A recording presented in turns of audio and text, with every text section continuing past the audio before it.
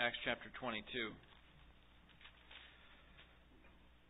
few years ago I gave this same illustration. We were going through the Gospel of Mark, but I think it's appropriate for what we're going to look at tonight. So I'll do it again. You can spare me if you've heard it before. In the 1980s, there was a faith healer that became very, very popular in the United States.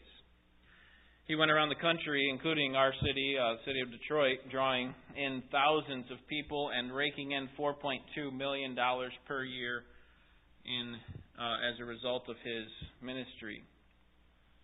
He's a very unique man when it came to faith healers, as far as they go. His name was Peter Popoff, if you remember him.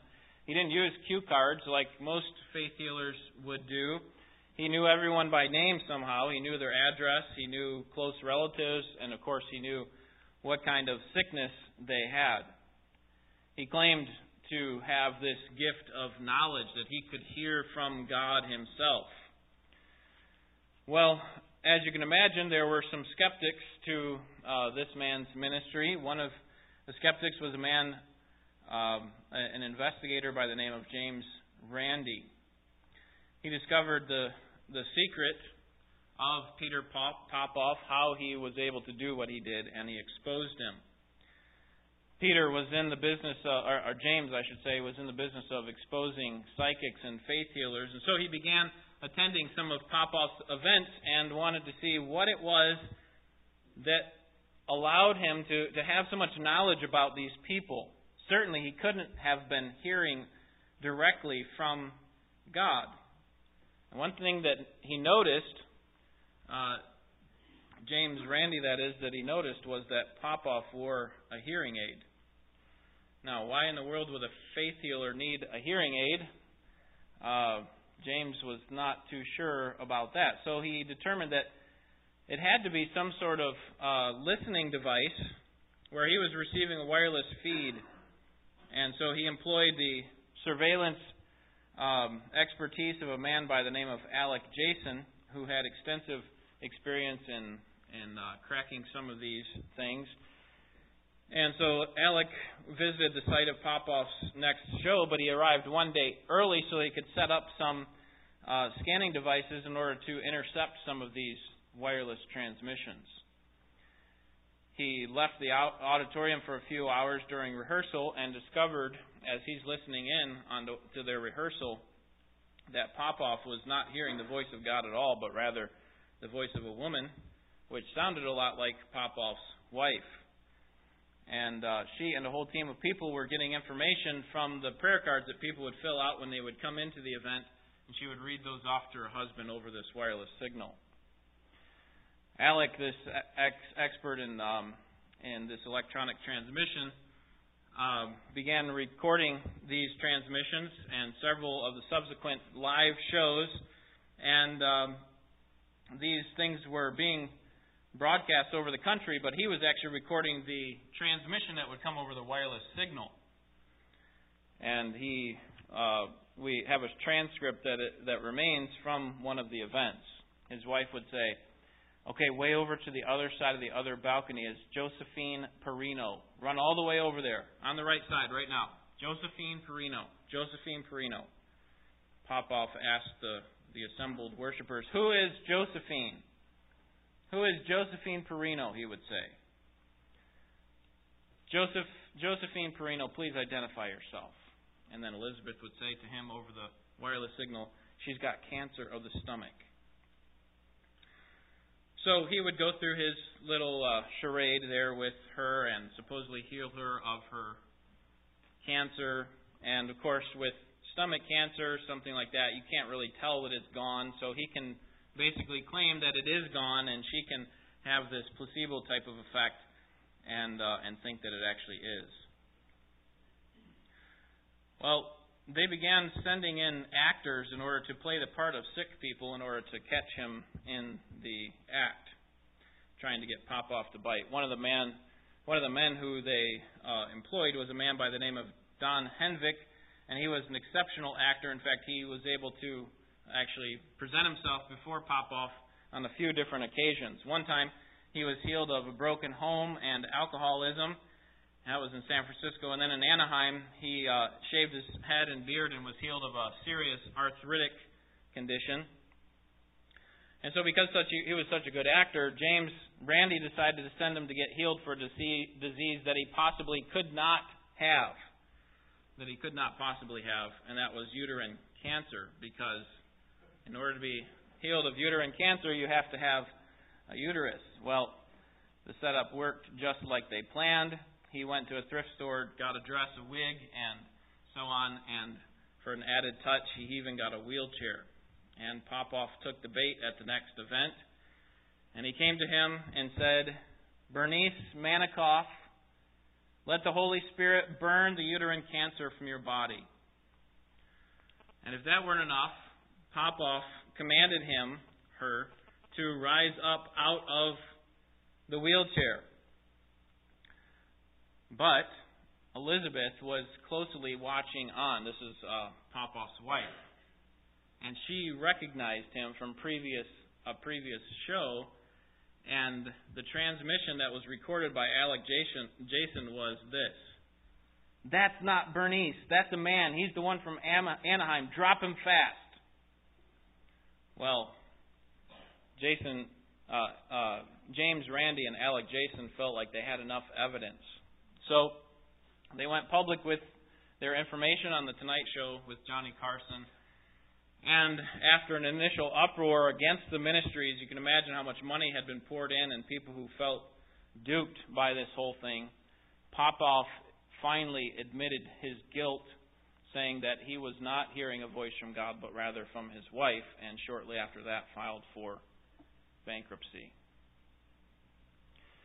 You know, when it comes to miracle workers, as humans, we tend to be skeptical by nature. That can't possibly be happening, and rightfully so, because we have been duped so many times before. We've seen lots of people who call themselves faith healers, and they've turned out to be frauds. And so anytime we hear of any miracle that takes place, whether in our day or in the past, we automatically dismiss it. We are, by nature, skeptical of these things because we've seen them to be frauds before. And so, skeptically, we come to miracles that are even recorded in the Bible. And I'm not just saying, our church. I'm talking about people in general are skeptical by nature of the miracles that are recorded in the Bible. Like, for example, Jesus, who claims to be the Messiah. And we quickly dismiss him. He can't be the Messiah. He was a man. And a Jewish man named Saul had that same skepticism that we have for a person like Peter Popoff. And for Saul, it meant that he would flat out reject Jesus as the Messiah. Saul knew about who the Messiah was supposed to be. He knew that he was promised in the Old Testament and what he was supposed to do, that he was supposed to come and teach and perform miracles. Saul knew all that. But that wasn't enough. Because based on the Old Testament scripture that Saul knew very well, Messiahs don't just perform miracles, they also rule and reign and win. Saul didn't see that in Jesus of Nazareth. He didn't see a man who ruled and reigned and won, did he? Until he met him on the road to Damascus. Look at Acts chapter 22. Acts chapter 22, verse 3. I'm going to read down to verse 11. Acts 22, verse 3. This is the Word of God. Paul's recounting his salvation experience here to the Jews who are trying to kill him. Verse 3 reads, I am a Jew, born in Tarsus of Cilicia, but brought up in this city, educated under Gamaliel, strictly according to the law of our fathers, being zealous for God, just as you all are today. I persecuted this way to the death, binding and putting both men and women into prisons, as also the high priest and all the council of the elders can testify. From them I also received letters to the brethren and started off for Damascus in order to bring even those who were there to Jerusalem as prisoners to be punished. But it happened that as I was on my way, approaching Damascus about noontime, a very bright light suddenly flashed from heaven all around me, and I fell to the ground and heard a voice saying to me, Saul, Saul, why are you persecuting me? And I answered, Who are you, Lord? And he said to me, I am Jesus, the Nazarene, whom you are persecuting. And those who were with me saw the light, to be sure, but did not understand the voice of the one who was speaking to me. And I said, What shall I do, Lord? And the Lord said to me, Get up and go into Damascus, and there you will be told of all that has been appointed for you to do. But since I could not see because of the brightness of that light, I was led by the hand by those who were with me and came into Damascus. Saul here is a very unique individual as far as Jews go. Saul was at the pinnacle of what a Jew ought to be. In Philippians 3, he says, I was circumcised the 8th day. I was of the nation of Israel, of the tribe of Benjamin, a Hebrew of Hebrews. If you want to see a Hebrew, look at me. I was of the elite. As to the law, I was a Pharisee. As to zeal, I was a persecutor of the church. This was a good thing. And as to the righteousness which is in the law, I was found blameless. You want to find a good, upstanding Jew as far as Jews go? I was it. So Paul stands before these Jews at the height of the stairs going into the barracks, and he's looking down over this mob who wants to kill him, this mob of Jews, and he speaks to them and tells them about his conversion experience. And he begins with his standing as a Jew. I was born a Jew. That's what he says in verse 3. And then he goes on to say, I was raised as a Jew. I was brought up in Jerusalem. And I was educated as a Jew. That's what he says at the end of verse 3. Educated under Gamaliel. You all know Gamaliel. He's one of the lead Jewish rabbis, and I was under him. And if you wanted to see what an upstanding Jew would look like, you just have to look at verses 4 and 5. That was me. I persecuted the way, the Christian way, the Christianity. I persecuted it to the death. And even the high priest, Ananias, and all the council, and all the elders, they can testify to how serious I was against this way. But I was on my way to Damascus. In fact, as I was going, I was intending to get some more Christians to bring them back to Jerusalem to be punished. In another place, he says that he was intending to see them killed, put them to the death. So I was just like you are. I was an elite Jew, but that's when the conversation changes in verse 6. It changes from, this is how I was, to, this is what God had planned for me. And there was something that changed in Saul's mind that compelled him to come to Christ. And that's what we want to focus on tonight. Here in verses 6 through 11, he recounts his conversion experience. He says, in verse 6, that I was on my way to Damascus around noontime when the sun was at its brightest. And at that time, the glory of the Lord came upon me. Other people saw the light. Other people heard the noise, but they couldn't understand and they couldn't see Christ like I could.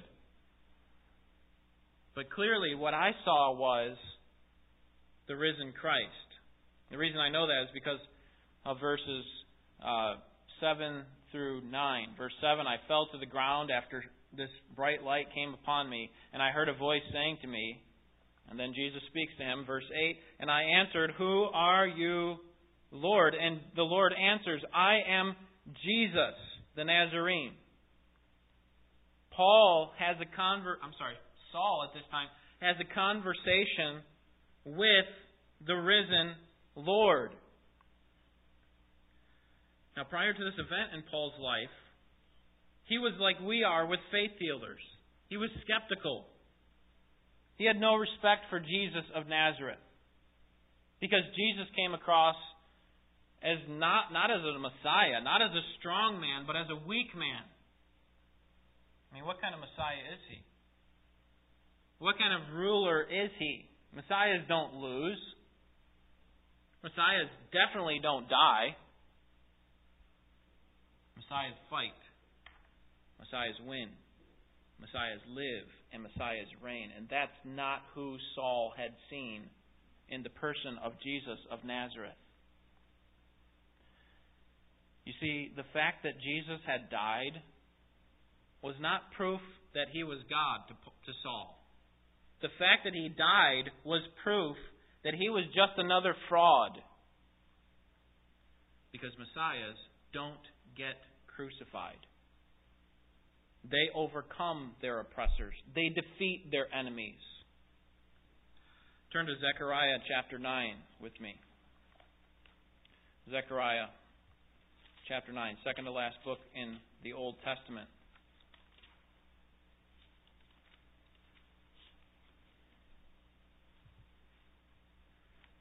When the Jews thought of their Messiah, yes, he had to be born a Jew. Jesus was.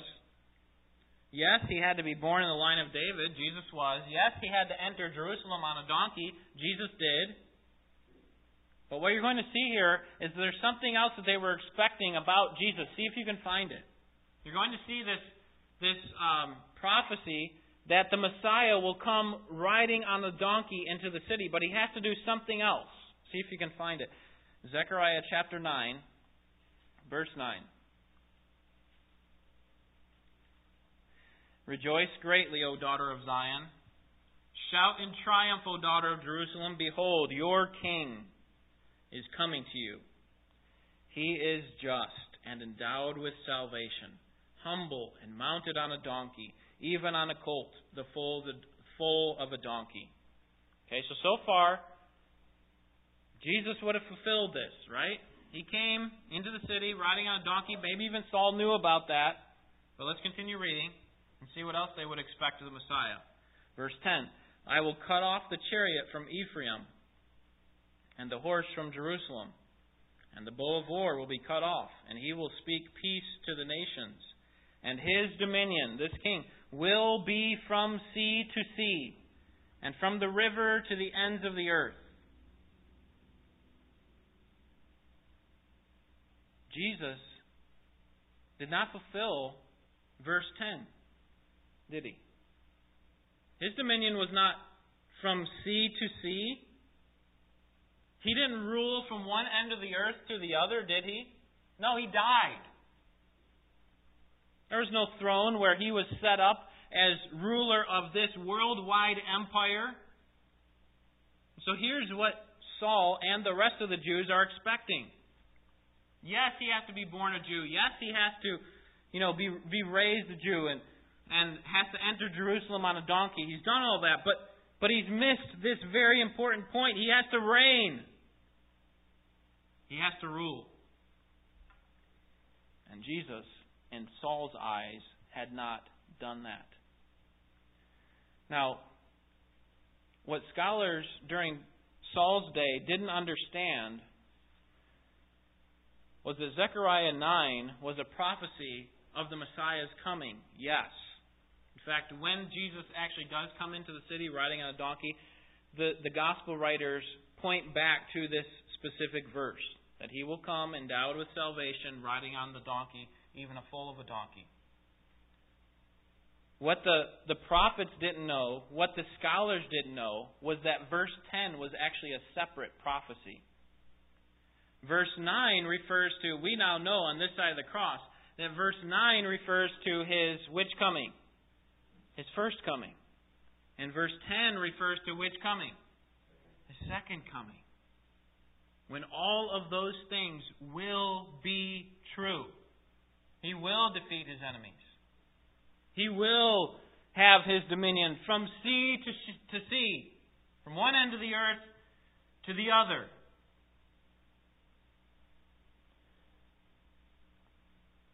Talk of Jesus during Saul's day was beginning to spread that he was supposedly this Messiah.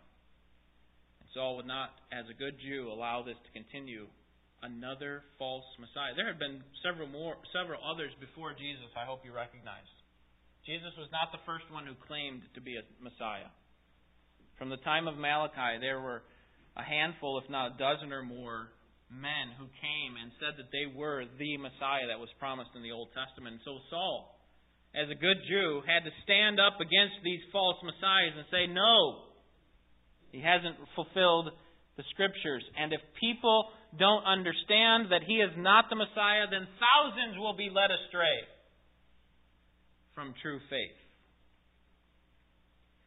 See, Saul was in an important position within the Jewish leadership, but now, turn back to Acts 22, Saul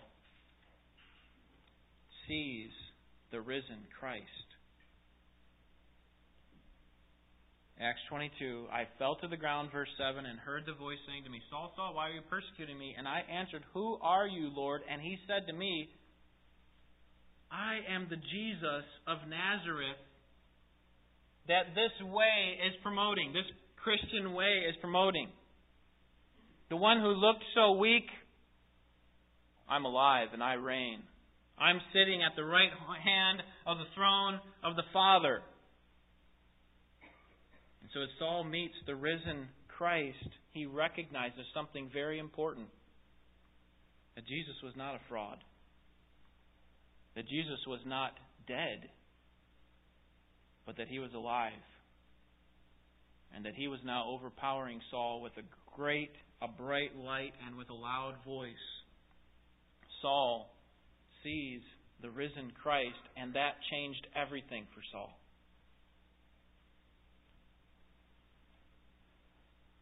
There were plenty of rumors that were going around that Jesus was still alive. Remember, he had appeared to over 500 people after he had been resurrected. But no Jew in his right mind would believe such a thing.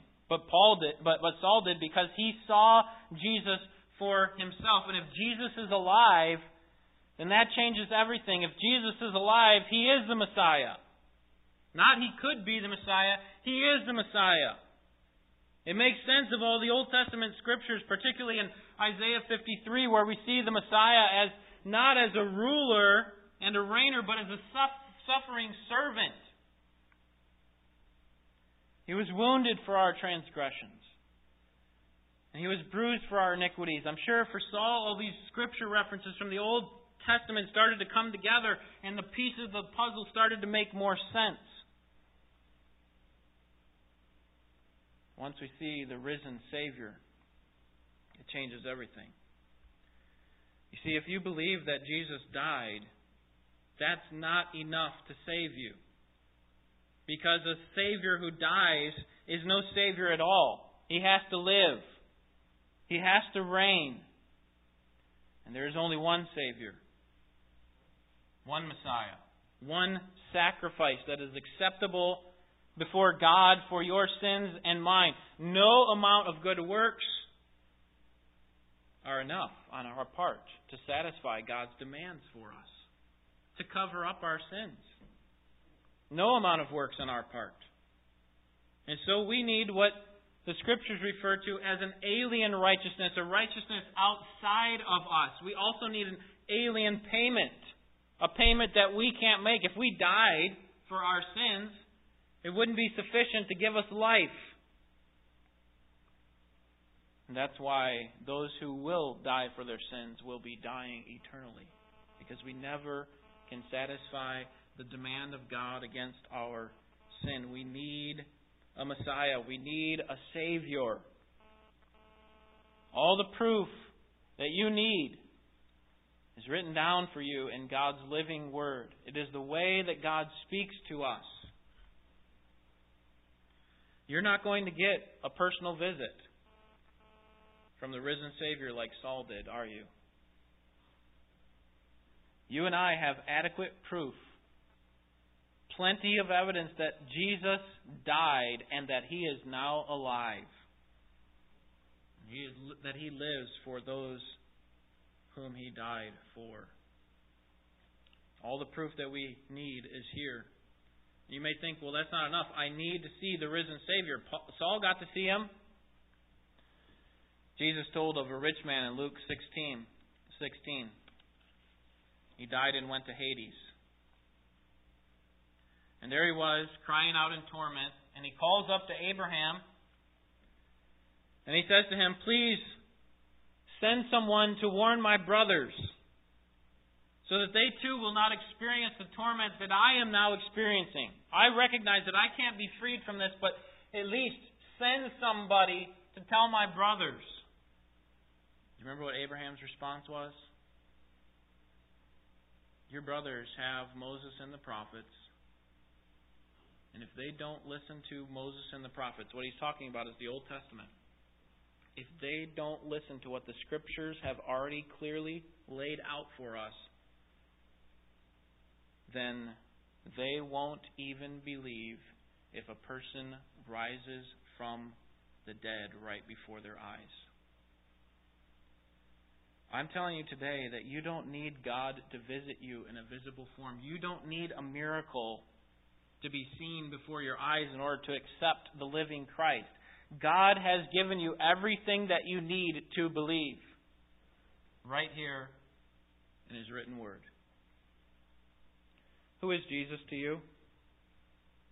Was He just a good man who was noble and meek, and He loved people enough to die for them? Is that all that He was? Was He just a great story, but really unnecessary for us today, irrelevant? Was the Bible's picture of Him simply an embellishment? Or is God's Word true? Is Christ real? Is He alive? Is He the compassionate Savior who came to save us from our sins? Is He the coming King? Is He the Messiah whom the Old Testament had promised, who will come one day to reign from sea to sea over all people, from one end of the earth to the other? If Jesus is King, if Jesus is alive, that changes everything, doesn't it?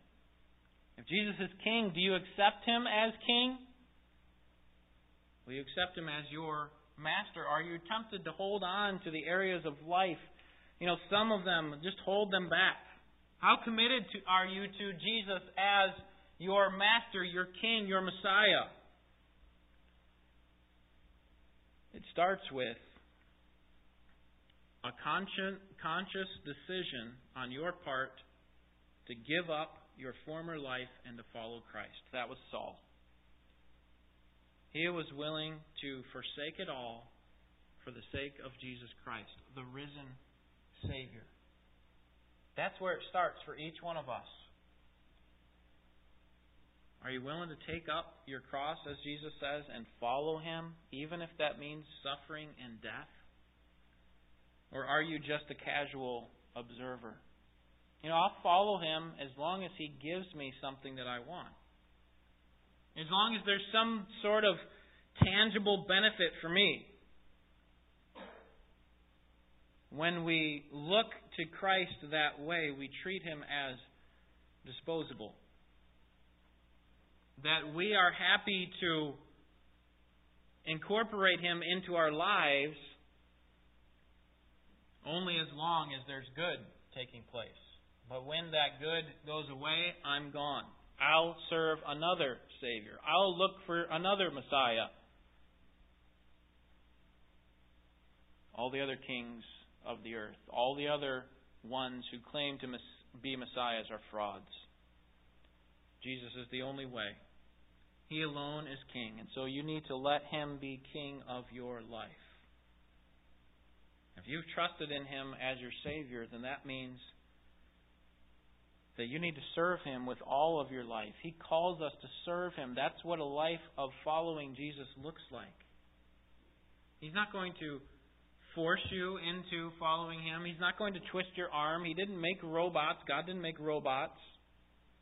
He made people with their own ability to choose, and He expects us to do so. Is Jesus King of your life? If we recognize Him as the Messiah, it changes everything. It changes the way that we live. It turns into outward obedience to what He has told us to do.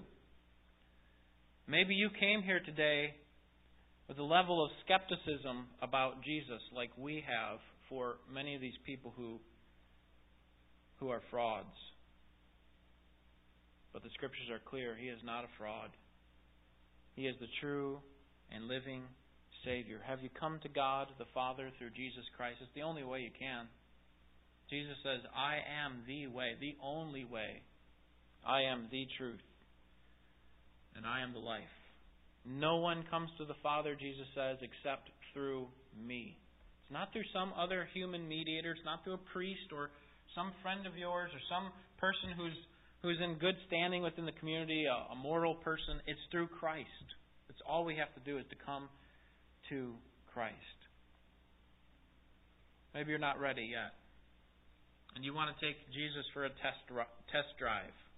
If I can just try Him out for a little while, then I'll make a choice. God's not looking for you to take a test drive. He demands your heart. He demands that you turn and repent of your sins, to turn away from your sins, and to turn in faith towards Him. Are you willing to do that? God already owns you because He made you. And Jesus has died for the sake of your sin. And if you will trust in Him, then He will doubly own you. And if you haven't done that, if you haven't turned in saving faith to Christ, I encourage you to do it tonight. Don't wait. Don't keep putting it off.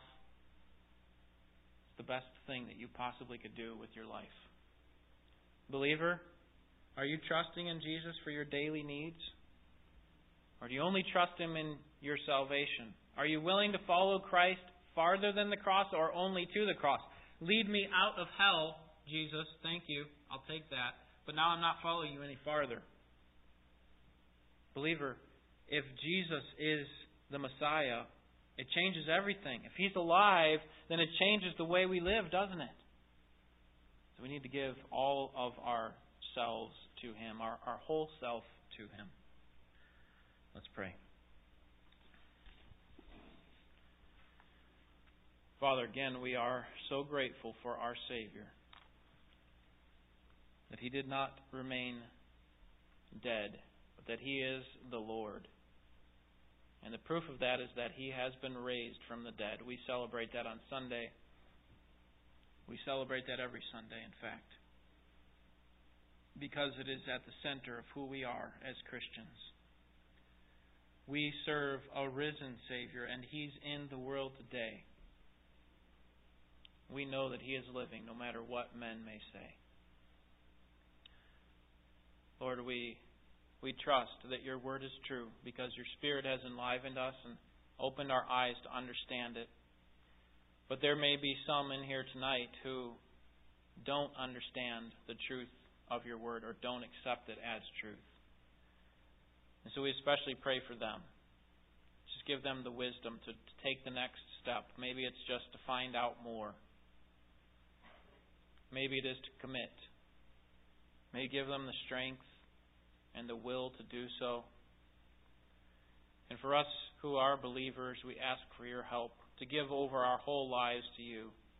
The fact that Jesus reigns as King, as Messiah, means that we owe our lives fully to Him. May we not stop at the cross, stop following Him, but to continue on and follow Him all the way till suffering and death, if that's what it means. Give us hope in the midst of our trials. Help us to take great joy in the cross of Jesus Christ and in His resurrection, we pray. In Jesus' name, amen. Would you turn to hymn 183? 183, we'll close our service with this hymn and then prayer.